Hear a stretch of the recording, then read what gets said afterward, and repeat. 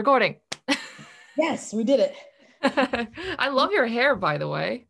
Thank you. You know, the pink is pretty new, and by new I mean probably like 2 years. But prior to this, Whoa. it used to like change colors probably every 3 months. So I've been You firm on the pink. wait, so you've had this pink hair for 2 years. Yeah, changing it out, but like yes, this is like the look I've been rocking with the last two Oh, years. that's awesome. How does it happen? Like, how does it start? Yes, so these are extensions, first of all, which is great because then I can like actually change out the colors often as I want.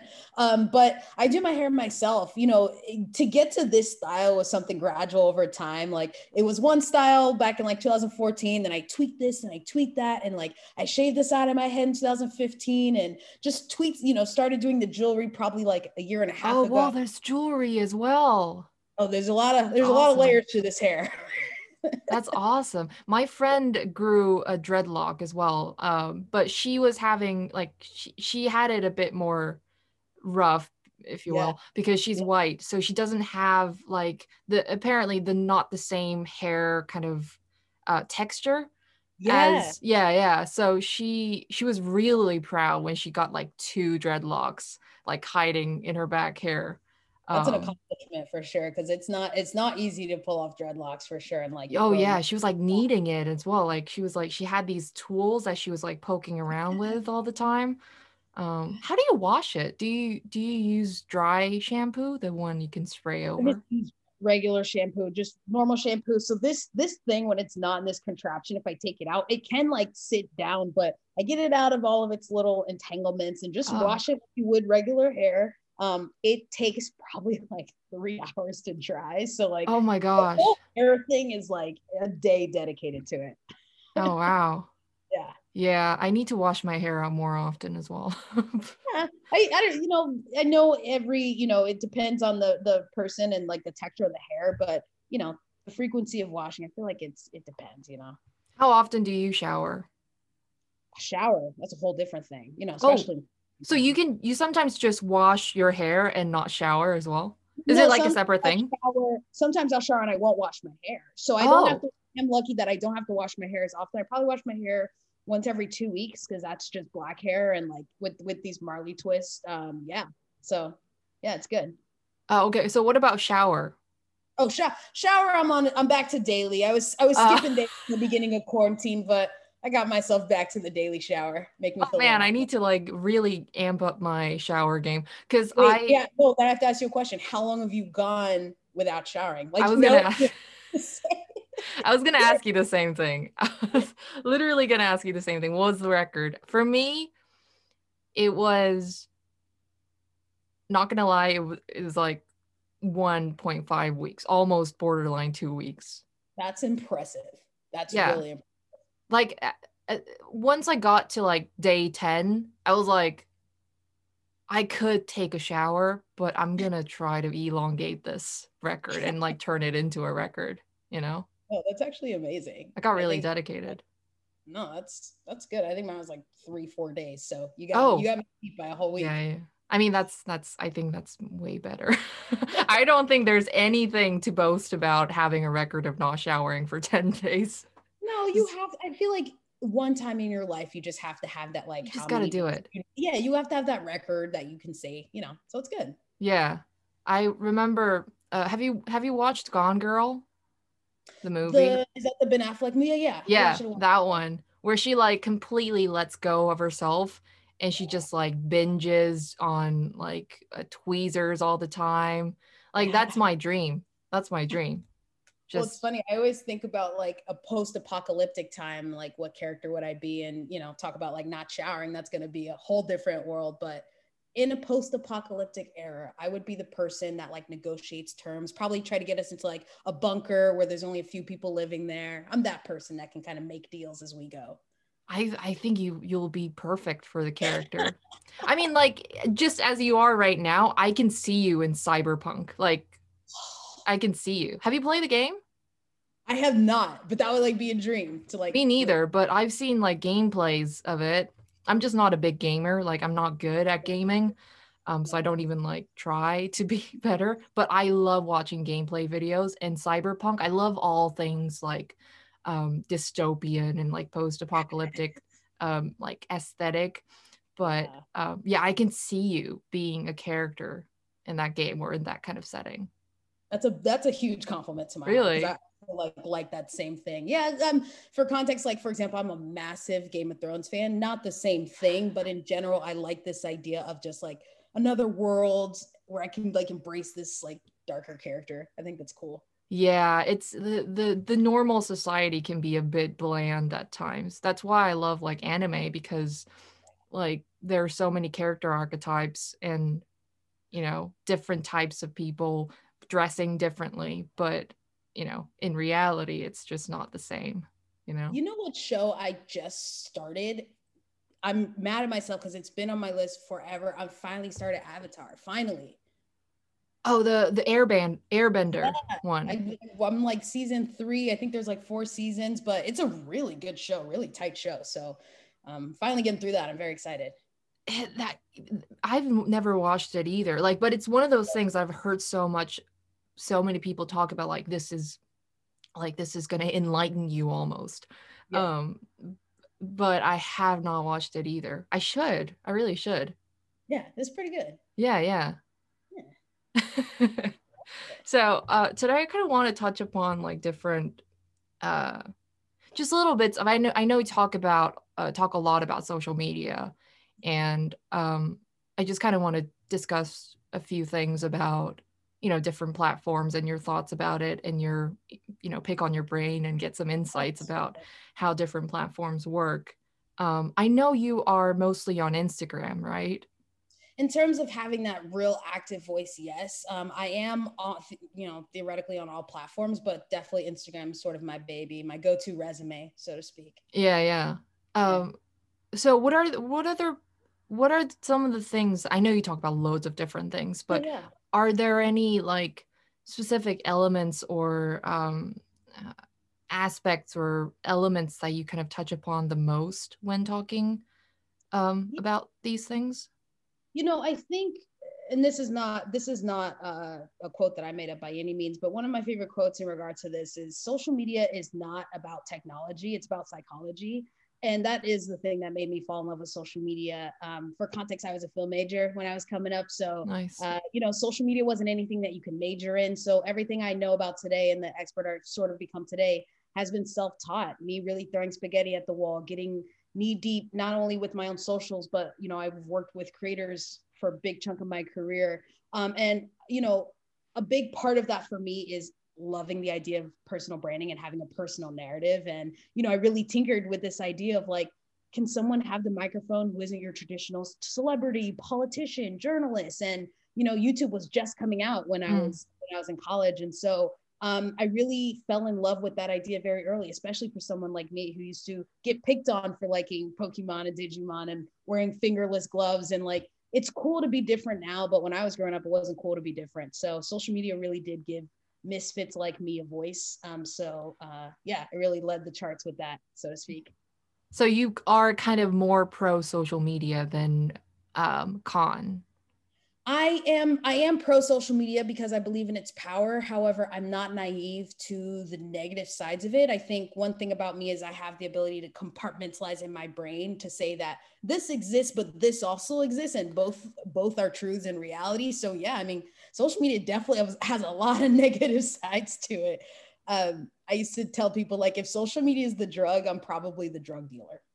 So it's like not a great job, but I mean, it is in a way a drug, you know. I recently watched a film called, oh man, I forgot the name of the film. It's a documentary. Um Social Dilemma.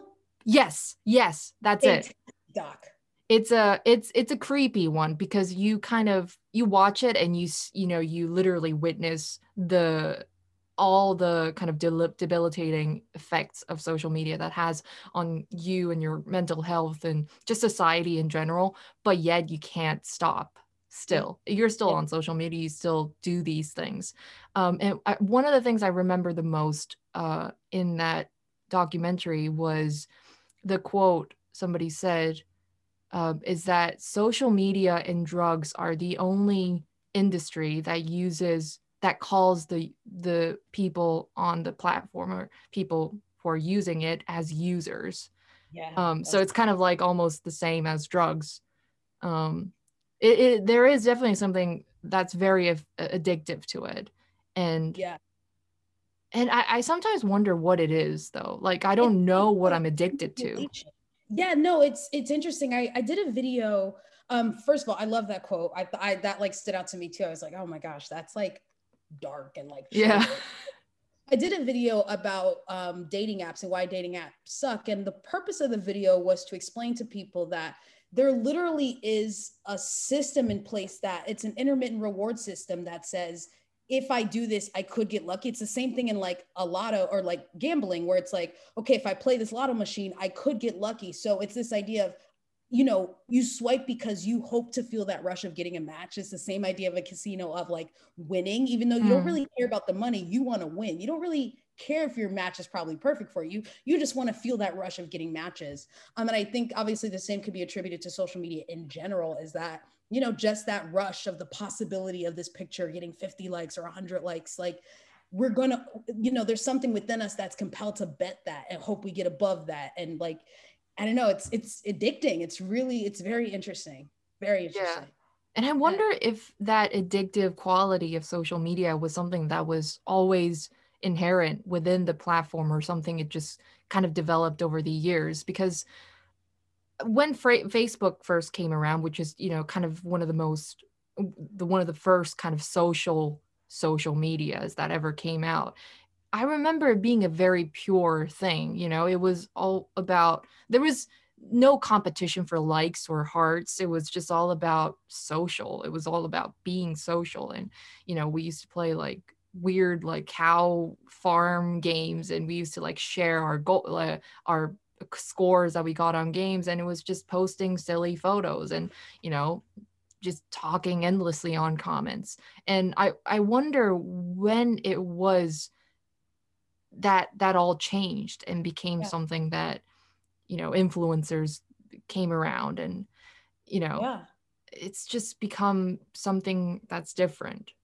It's interesting because I forgot who said this. It could have been an old colleague. Someone in my life referenced this. I thought it was brilliant. But the internet used to be a place for nerds to hang out and do whatever they wanted. And then it was this idea of, then the cool kids came on the platform. Then the jocks and the cheerleaders got on the platform. It's kind of that idea of like taking something pure and making it this like commercial thing. And I think with social media, there's a lot of manipulation that goes into it. However you want to slice and dice that, whether people are using filters or however you want to do that. I think what people fail to realize, it's not a bad thing, but what people have to realize is like that manipulation has been around as long as time. Movies, posters, anything you see, it's all manipulation. The difference is we know we're watching a movie. We know when a character is the character. Right. And when you take that same concept of narrative manipulation and apply it to real life, that gets very muddy and very dangerous. And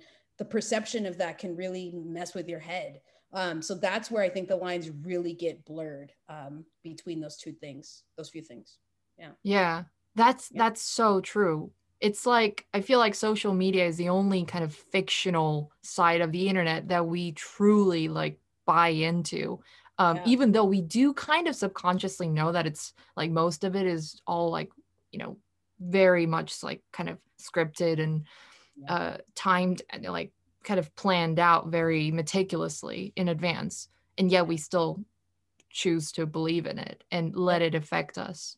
I saw an article recently that I think a little boy, like maybe 14, 13-year-old boy, got shot because he decided to prank his neighbors with it was a robbery prank, and he decided to like fake rob somebody in his neighborhood. And the neighbor got so scared and really like thought it was a real robbery that he, in self-defense, shot the boy. And the reason why that boy schemed this whole thing in the first of all, it was because he was so used to seeing all these like video contents of pranksters on YouTube. like fake pranking, but it was like staged as if everybody knew that it was all a prank, obviously. But to some of the viewers who were watching these contents, some of them may think that it's a real thing, and it's okay to do these horrible pranks. Right. Um 100%. I think that, and that is the scary part, especially, you're talking about minds that are still developing, watching something and seeing it be okay. And that's where, you can even bring the media into this to that degree. And, even when I was speaking about some of these tropes we're seeing with social media, we have seen it, in the movie business or whatever. But unfortunately, that is the unfortunate side of Twitter. This idea that people really only go trending when it's something bad. If you think about it, when you go on Twitter and you see someone's name, if they're trending by a lot, it's generally because they've done something bad. And so what does that tell people about, in any medium you're in, whether you're a musician, actor, social media influencer, that the more extreme, the more you pushing those boundaries, the better. And that, that narrative, just from a societal standpoint, is really dangerous when you start, especially talking about kids. yeah. And also there's that element of getting used to it, and the threshold goes up and up and up and up, you get used. It's so crazy how accustomed you can get watching these crazy things. Yeah. And you get kind of immune to these shocking elements. And so the creators, what do? They want to, get more viewers and get more traction. So they kind of up and up and up the level of extreme activities and actions. And it becomes. And I know I don't look it because of my piercings and my pink hair, but I'm turning 31 in May. So I lived a life before the internet, so I can say, like, yeah, seeing that progression of that extremity really getting pushed, and the threshold and the tolerance for stuff in general. It's crazy to watch and see, for sure. Oh yeah, me too. Yeah. Like I've lived pre-internet as well. And do you miss it? Do you think you could go back? Happy. Gosh, yes, when it comes to interpersonal relationships, twofold. It's awesome because, like, we get to meet people like each other, from around the world. And I have met people in person who I've met online. It would be so nice to just be in such a simple time where it's like, if I want to meet up with someone, I got to go meet them at the ice cream shop on the corner. Like, yeah. Bring that simplicity back into life today. I miss that part so much. More than anything, though, I would say I'm glad I lived that life. I can't imagine being a kid literally not knowing what time was like without just even an iPhone, not even a cell phone, but just an iPhone. So I'm happy to know what life is like outside of that. I think it keeps me very level-headed as I do my job now, and just working with all the different types of people I work with, really having that strong sense of self, because I lived the whole life being Brooke before any, so yeah, I missed that part for sure. What about you? I think I really miss it too. And the thing about it is, though, I don't know, maybe it's because this whole internet thing, this whole social media thing kind of all like had a boom when I was growing up as a teen. And so I was still very malleable, and social media coming into my life at that point in life, it just became extra ingrained in my kind of existence, more so than for you. But for me, is like you said, having lived that pre-internet life keeps you grounded, even being on all these social media platforms nowadays. But for me, it's almost like I miss it, but I don't even it's become such a big part of my life that I can't seem to resonate with the past me, if that makes sense. Yeah, it does. I mean, to your point, like, if I could, I wouldn't go back, because like I said, it gave misfits like myself a microphone. I'm blessed to have this microphone. I never sought out to be an influencer. That's not the name of the game for me. I have a corporate job. I really do thrive in education and taking complex ideas and just making it easily digestible for anybody about the things I'm particularly passionate about. And that matters to me. That does something to me. That fuels me as a person. And without that, I don't even know that I would be the Brooke of today. And yeah, I agree. It's very much who I am today. Obviously, it's my career, but I really kind of am jealous of my mom generation sometimes, like, you know, the 70s, 60s, who were people who were going through their, you know, their 20s, 30s in 70s, uh, Yeah.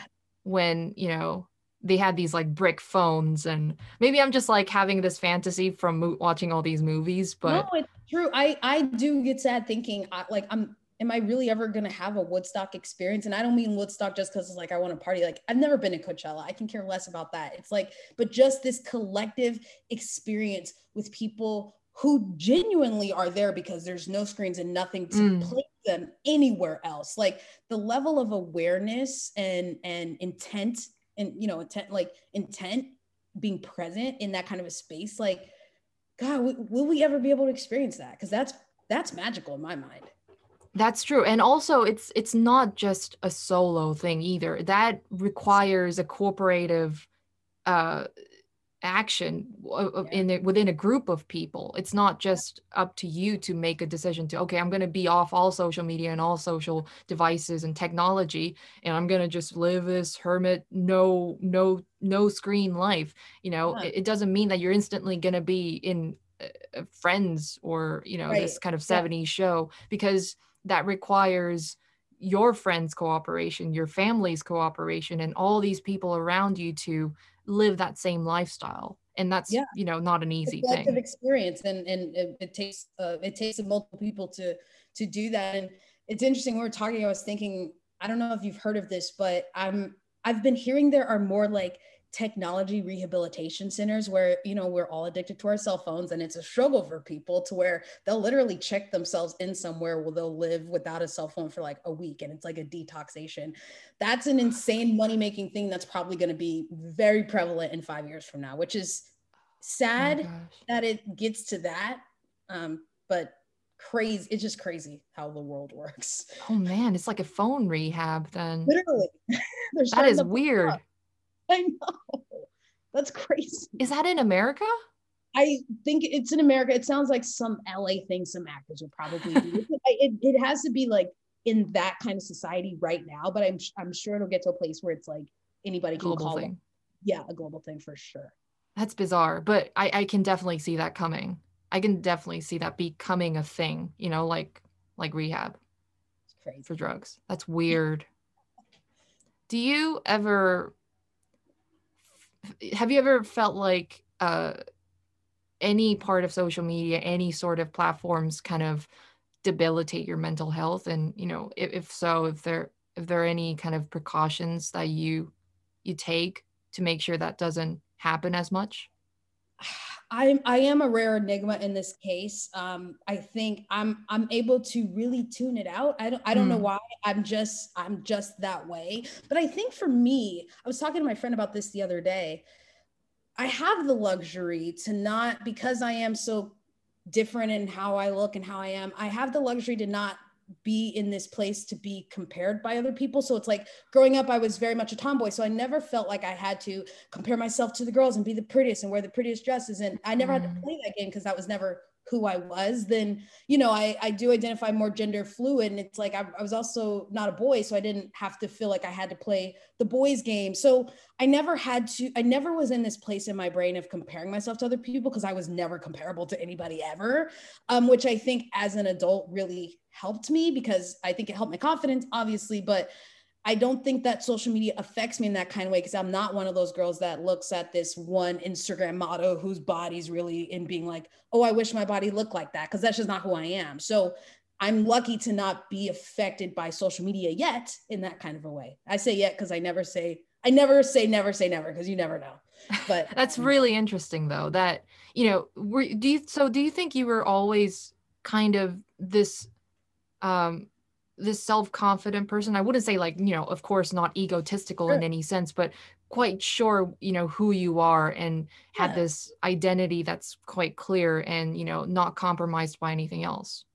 Yeah, I've always been that way. I think, you know, obviously I definitely have insecurities. I think for me, I've always been a person who's been curious about oneself. So I'm someone, for example, I love self improvement. I love pushing myself, like learning more, not just just being the very best version of myself and understanding that things are temporary and that I get excited thinking about the Brooke I'm going to be 5 years from now, like a year from now, knowing that I myself am ever changing. And you know, just my parents too definitely attributed to that in terms of just like they never made me feel like any dream was unachievable. They always, you know, it really was like dare to dream. They really are free in that way. My mom's very introspective, always looking for deeper meaning. My dad's very free spirited. You know, the worst thing that can happen in life is that you have to try again. And so I've never been afraid. Like, you know, a lot of people are crippled by fear, and I certainly have fear in a lot of aspects of my life, but I've never been afraid to just live. And so yeah, I'm definitely just comfortable with myself. Like I definitely have my insecurities for sure, but I'm comfortable for sure. That's amazing. That's amazing. Because, you know, maybe it is a big part of it has to do with parenting. And, you I think know, so. I love my parents but, to bits, but, you know, I wouldn't say my upbringing was the smoothest in terms of, you know, them educating me, but also, you know, their marriage and their kind of family life as well. So I think that also that kind of contributed me having quite a lot of insecurities growing up and still do kind of on a certain extent. Um, but you know, hearing from you is that's really motivating actually, you know, the fact that you're always excited about changing and you're excited about who you're going to be in 5 years. Like, you Because know, like one of my, like the things that my brain always comes back to is like when I'm 80 years old, looking back at the brook, the brook of my life. You like that pun? That was a fun pun for everybody. But looking back at the book of my life, I like life experiences are everything to me. For example, I was married. I've been married and divorced. Like it was completely amicable divorce, but it's like that's a beautiful chapter in my life that yeah, it ended in a divorce, but like it happened. And that's exciting. Yeah, I got bullied when I was in middle school. That happened, and I wouldn't have been the Brooke I am today. Like it's all interconnected while also like operating in silos. And more than anything, I just want to be able to look back on the book of my life and like smile and cry. Like I want to do both. I'm not afraid of pain. I think it's a part. I think it's a beautiful part of life. yeah, that's so true. And it makes sense. It makes sense in words. But when you're going through the tough period, when you are actually going through those periods, it's really hard to remind that to yourself, you know? When you're going through shit times, you just, oh man, you know, this is definitely going to be a good story when I look back, but man, this is tough. This is rough right Right. now. I just went through I went through the hardest time in my life this last year. Obviously 2020 ripped us all a new one and I'm no exception, but like Yeah. I was at the lowest emotionally I probably have ever been ever in my life. I've never made it that low just internally, just emotionally. And I was there. I was there. And Yeah. you got That was, through that it, was you know. for Do you me. think you got through it or is it? I'm getting through it. I'm for the first time I see the light at the end of the tunnel, not in a morbid sense, but literally just of like I see the glimpse of Brooke that can be of tomorrow. Like I really got stuck in who I was that day. Yeah. And to your point about, you know, when people go through things, you're right. It is easier said than done. I think the thing that brings me comfort in those times is reminding myself that everything is temporary and it only takes a day for everything to change. It takes a day for the just as easily as it takes for everything to go to crap in a day. The same can be said about good things. It takes one day and the sun shines on you and it maybe shines on you tomorrow. And then maybe it's cloudy the next day, but that's okay because the sun will come out next week. Like the thought that everything is temporary gets me through those tough times, even when I don't see it for myself, for sure. Yeah. Yeah, time solves everything, right? Yeah. Yeah. That's beautiful. I mean, Thank you. not what I said. No, no, listen, this whole conversation is beautiful. No. That's great. I look up to people like you who are quite self-confident and you know can say these kind of things to oneself when you're going through rough times because there is a thing for me where I I think I'm quite a good advisor. You know, when my friends are going through a rough period, I can be that friend who says the right things for them. And I want to say the right things for them. And I do many Yeah, times. But for some reason, when I'm going through shit period, yeah. I can't seem to do the same thing for myself. And it's Mhm. kind of like I have a different dynamic when it comes to a dialogue between me and my friends versus me and myself. And there's that weird dissonance between like, I really want to be that friend that I am for my friends, for myself, but I'm not. And, I'm still trying to figure out. So, it's really motivational for me to be talking to people like you who seem to have a little bit of that figured out. Yeah, no, thank you. I appreciate it. So would you like, what do you think you're hard on yourself? First of all, I'll ask that. I Like, do you think I think, am. yeah, yeah. It's something that I'm practicing to be kinder to myself, but I think objectively looking at things, I think I'm pretty hard on Like, myself. well, my question is what are, I always, the way I sort of think about people is like, we all have these little thorns, right? And those little triggers where something or a situation or a person might brush up against our thorn and it hurts. And it's like, ooh, that's a trigger point for me. Like for me, oftentimes I really hate disappointing people. Like that's something Mm, I had to come so far to find the way to be direct with people. Like, and I'm sure you sense that in how I talk. Like I had to really get to this place within myself to be okay to be direct with people, but it's not a bad thing. I'm not giving any, it's just, you can say something direct and have it, do it with finesse and have it land. Because I really hated disappointing people and I was a people pleaser because of that, but I had to find the balance in that, and finding the balance in that, I was able to find some kind of inner peace with that. I say that to say, like, are there any things that stand out to you in terms of like what may strike chords with you in those moments? Is it that you may be perfectionist or you don't want to disappoint people?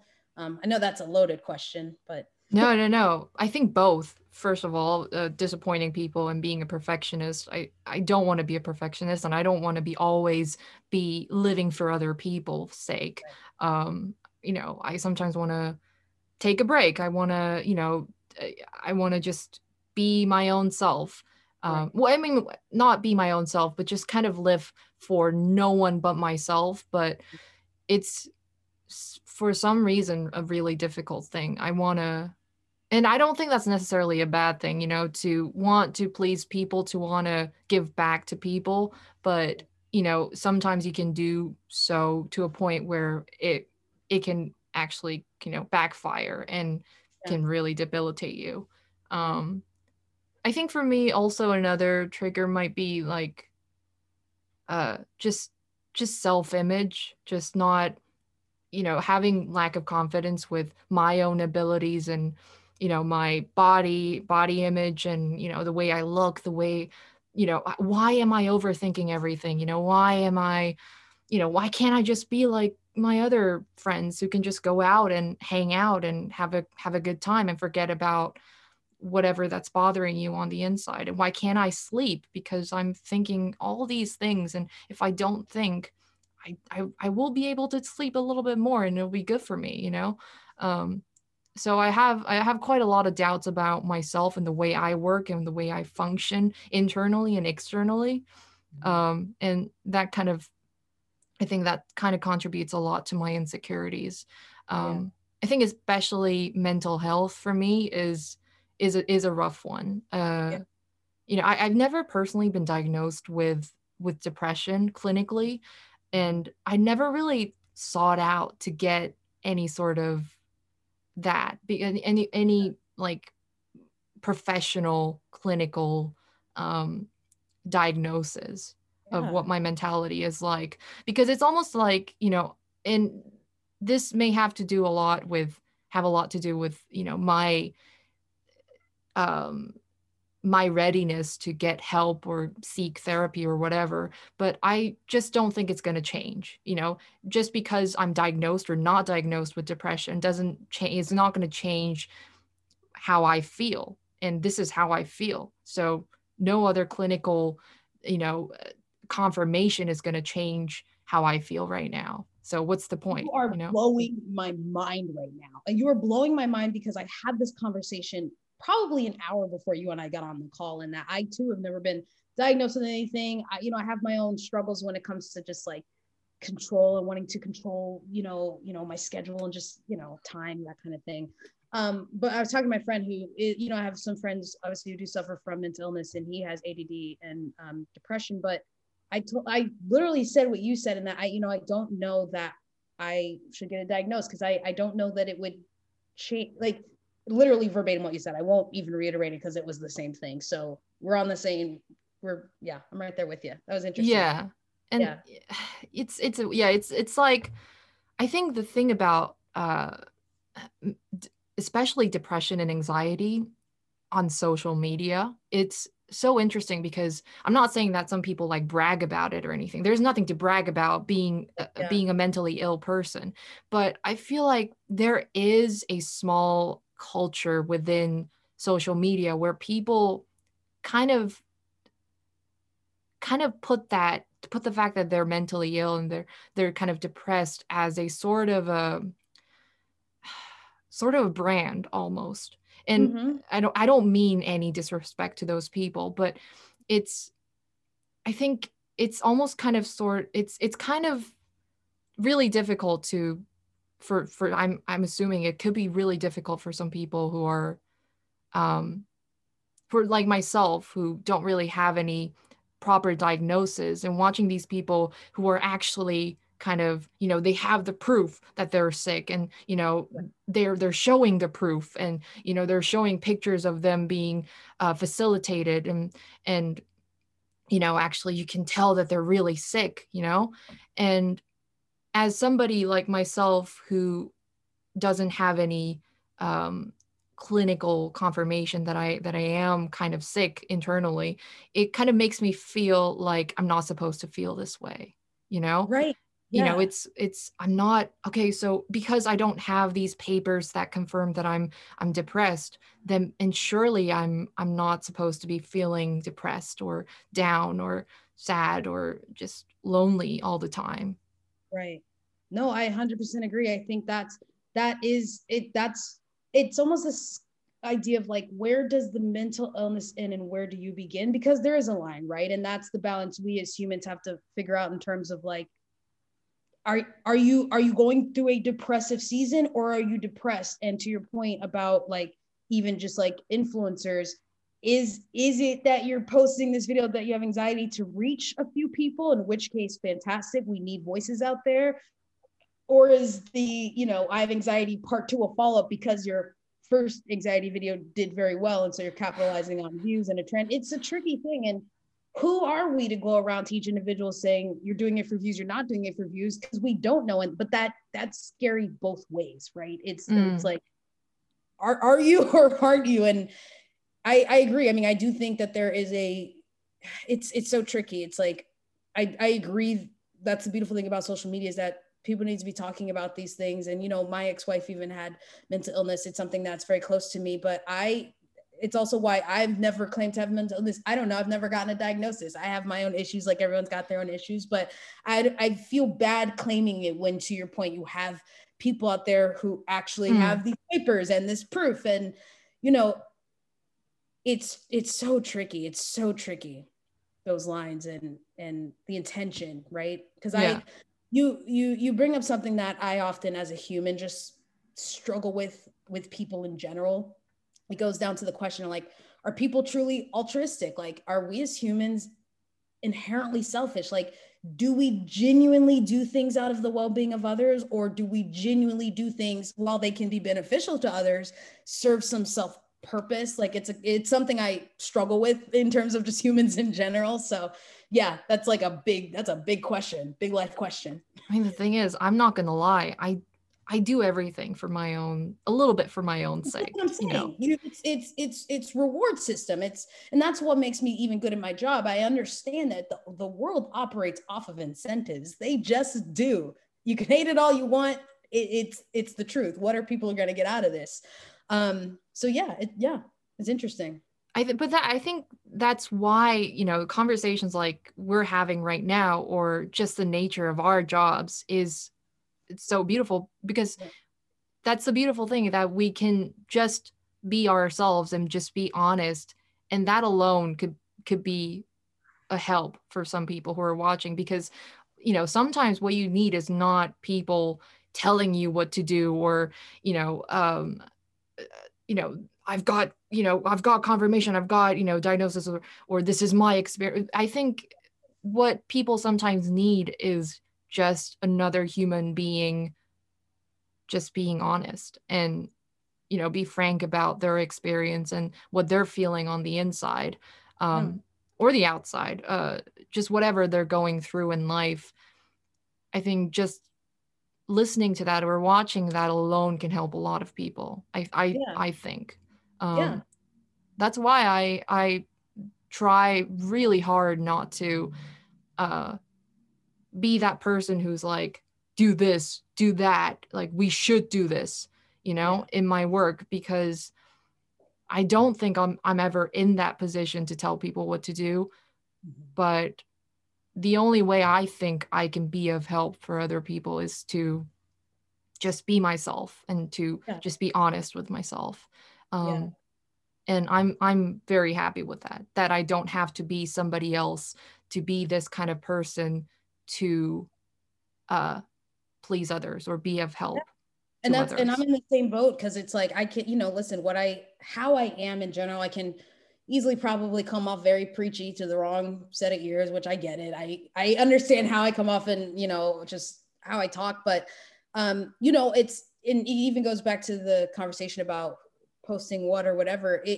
While you might have the right intention, you always have to be mindful of perception. That is the name of the game. It's all subjective as well. Yeah. It's all subjective. And so, you know, even just like when I talk, of course, some people can watch my videos and they're gonna think I'm preachy, but you know, I always try to any topic I tackle, I do try to make sure it's a topic that is close to my heart, because I can talk about anything, and that's not the point. The point, I want to make sure that I'm talking about things where I'm clearly having a personal POV to say, this is not blanket statement for everybody. This is not a thing to everybody run with if you don't think this way. That I often present two sides to one argument in most of my videos, because I'll be the first to say that there is no such thing as truth. Like, truth is insanely subjective, based on our personal experience or based on our perception, and our perception is, you know, based on our personal experiences. So yeah, that's my thought on that one. For sure. I always try to remind myself that that nobody knows what the fuck they're doing. Exactly. Nobody knows, because Nope. if people knew what the right answer is, then why would people suffer, and why would people be going through hard times, and why would, you know, why is life not perfect? Because life by definition is not perfect. Nobody knows what the right way to live is. You just got to experiment. You just got to, you know, experience, I guess, and go through it. It makes sense for your book, because only you're going to be reading it when you're 80 years old. For sure. That's what people, that's your book. Everybody's got their book. So don't let other people, you know, dictate the chapters in your life. That's for sure. Do you ever feel like, though, because you describe your life as a movie, as a book that you're writing with your own hands, but do you ever feel like you are kind of repeating the same kind of patterns? Because I'm just speaking from my personal experience and my kind of little epiphany, if you will. The other day I was watching like I watched anime and then went out for a night stroll. And then, you know, when I'm going out on night strolls, I always listen to music, and that's kind of my meditation. And when I was walking down the street, I realized that like I had this weird sense of deja vu almost, where I swear this happened like multiple times throughout my life, like many, many times. And I'm just realizing this, and that I realize that I kind of haven't changed that much over the years. And it was kind of almost a little bit depressing, because, you know, I think that I've grown a lot. I think I've changed a lot, but it's almost like I'm back to square one, and I'm kind of almost the same person that I used to be as a kid or as a teenager, as whoever I was throughout my life. And that deja vu kind of hit me, because it's like, you know, I thought I was progressing all this time, but maybe I'm not, you know? No, do you ever feel that? So it's all good if not. No. I do apologize for being so poetic when I speak. I'm thinking of this quote that poetic is good. Poetic is good. It's just like, I don't know, it's my brain, but like I was thinking about this kid in college told me, and his mom told him, I don't know, take that with a grain of salt. Some kid in college said, he's like, my mom told me that when you're born nothing but a block of marble. And every interaction you have, every experience you have, good, bad, big, small, they're all just like chinks in this block of marble. And when you die, you died nothing short of a perfect statue. I think that goes back to even what I say about, you know, things you really, you know, this idea of truth being subjective, and even goes to comparing on social media. It's this idea of, it's like, just because you haven't changed in such obvious ways, say it's someone like me, where it's like or because I've changed so much and I also haven't, but just for sake of comparison, it's not to say you haven't changed a ton or a little bit. However the chinks in your marble are getting, you know, attributed, like, you're going to be able to, you know, going back to the movie and the book, like, you're going to be able to look back at that person that you are at the time that you're at it, you know, you're that person, and appreciate it for what it is. And that, yeah, that's what so it's like, I do feel that way. Sometimes it feels like I've changed so much and then not at all. But I think that's what's so beautiful about it is, you know, the Brooke that I am is ever changing. And, you know, the Sue that you are is ever changing, even if that's by a little bit, even if that's not at all, you know, it's, you know, taking yourself at face value for where you're at, I think is important for anybody. And I think, you know, talk about being hard on ourselves. I think we're so hard on ourselves, thinking like, oh, I used to be so outgoing and now I'm not. I have so much social anxiety. Or like, oh, why am I not there yet when all these other people are there? It's like, you know what? This is the version of Sue and Brooke I am today. And that is that, because everything, cherish that now while it lasts. You cherish who you are today, because the person you are tomorrow can be completely different, whether it's in big ways or small ways. So yeah. That's awesome. Yeah. I kind of want to touch upon dating apps, because you mentioned it briefly previously. So I've never been, first of all, I've never been on any social like dating apps, because I personally find it really bizarre. Like, I don't, I find it really bizarre. I don't blame you. Yeah. And I know for sure that online dating has been around for a while, even though it took shape in different forms. Like, you know, Tinder came around quite recently, but before Tinder, there were like online dating sites on, you know, PC or whatever. So I think it's just the format that's changed. But there is definitely something particular about Tinder. And I don't know about how other platforms work, but especially Tinder, where, you know, it's all about that 5 second what is it, impression. And, you know, you kind of judge somebody within that 5 seconds, and swipe, swipe, swipe, swipe, swipe. And you kind of, it's just bizarre for me. And do you it's like, I think people have mixed experiences, because my friend, for instance, she met her boyfriend through Tinder. And it was bizarre at first, you know, the fact that they were like, okay, so let's meet in real life, and then, you know, actually meeting in real life. And it's kind of creepy at first, and you have a lot of doubts. But, you know, you get past that point and it becomes a beautiful thing, and they have a, you know, great relationship together. So I think it can go both ways, and everything in between. But still, for me, that's not enough to like take the plunge and actually get on the platform. But yeah, what are your thoughts on it in general? Like Tinder or like Bumble? I think there's another thing called Bumble. Yeah, so you have to keep in mind, I was married until 2019, so I'm fairly new to dating apps to myself, and probably like, I guess like you could say I'm a solid 2 years into it at this point, but it was completely new for me. Tinder came out when I was, you know, in a committed relationship before I got married and divorced, obviously. You know, my experiences with dating apps has been mixed. I've met great people on dating apps, more great people than not great people. I'm a very picky person in general, not because it's not about people not being good enough for me. I need multifaceted people in so many different ways that I don't know. I need it. And so the people I have met up with has been fantastic. I think for me, it kind of goes back what I said earlier with dating apps. You think of something like an eHarmony or like Match.com, where you really have to build out this very extensive profile and, you know, take the time to message someone. With this swiping, it really just, you know, it's gamification. It's turning something that is not a game into a game. And that's all it becomes. It just becomes a game of how many matches can you get? Let me see how many people I can swipe on in the next 5 minutes. And that's the other problem to it, is people are doing this in passing. People aren't being intentional when they're doing it.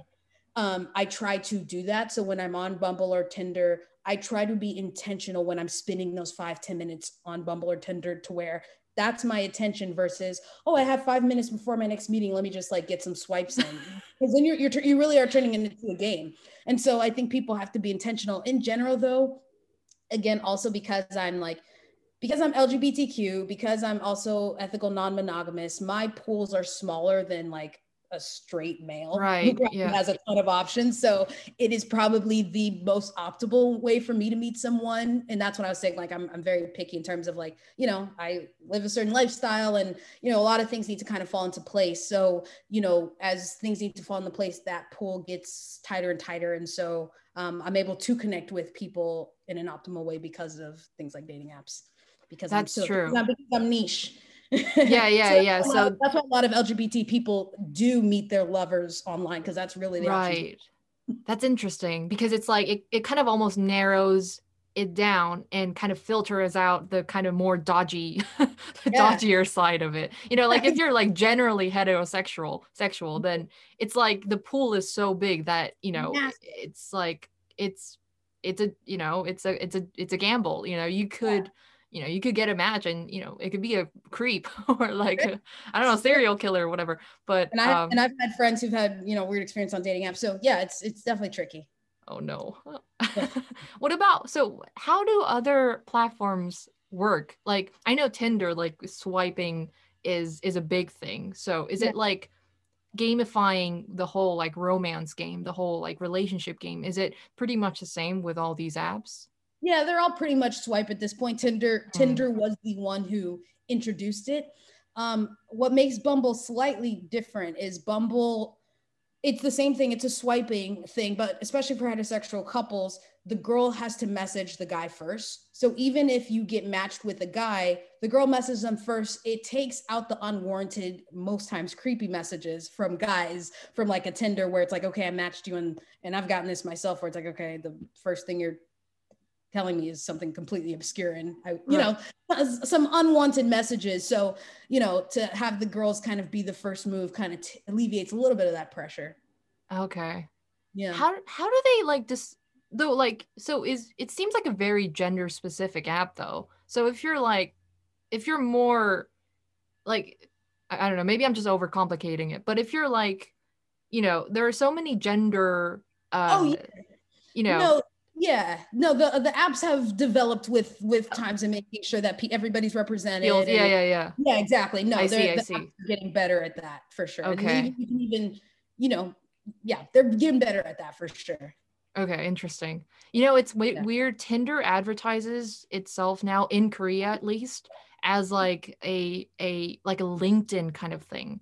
And, you know, like you see commercials as like of people like, is a specific commercial that I see a lot in Korea is this fashion major girl gets a match with her like idol fashion designer, and she's like, oh my gosh, I got a match with my idol. And she like, because they start talking about like college experience and how to get jobs afterwards and stuff like that.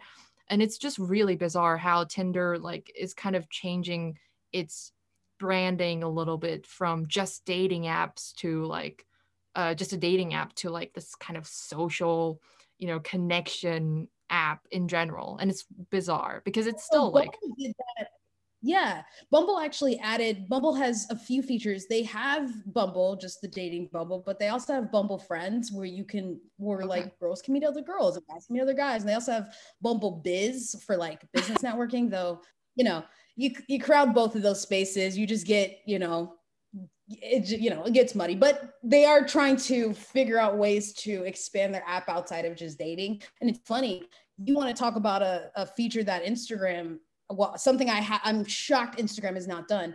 Instagram totally has everything it takes to create a dating package. Like if I paid $15 a month for Instagram dating package, they have the data, they have the users, and they have the ability to like build that into the platform. I think it would be very successful for them if they do it right.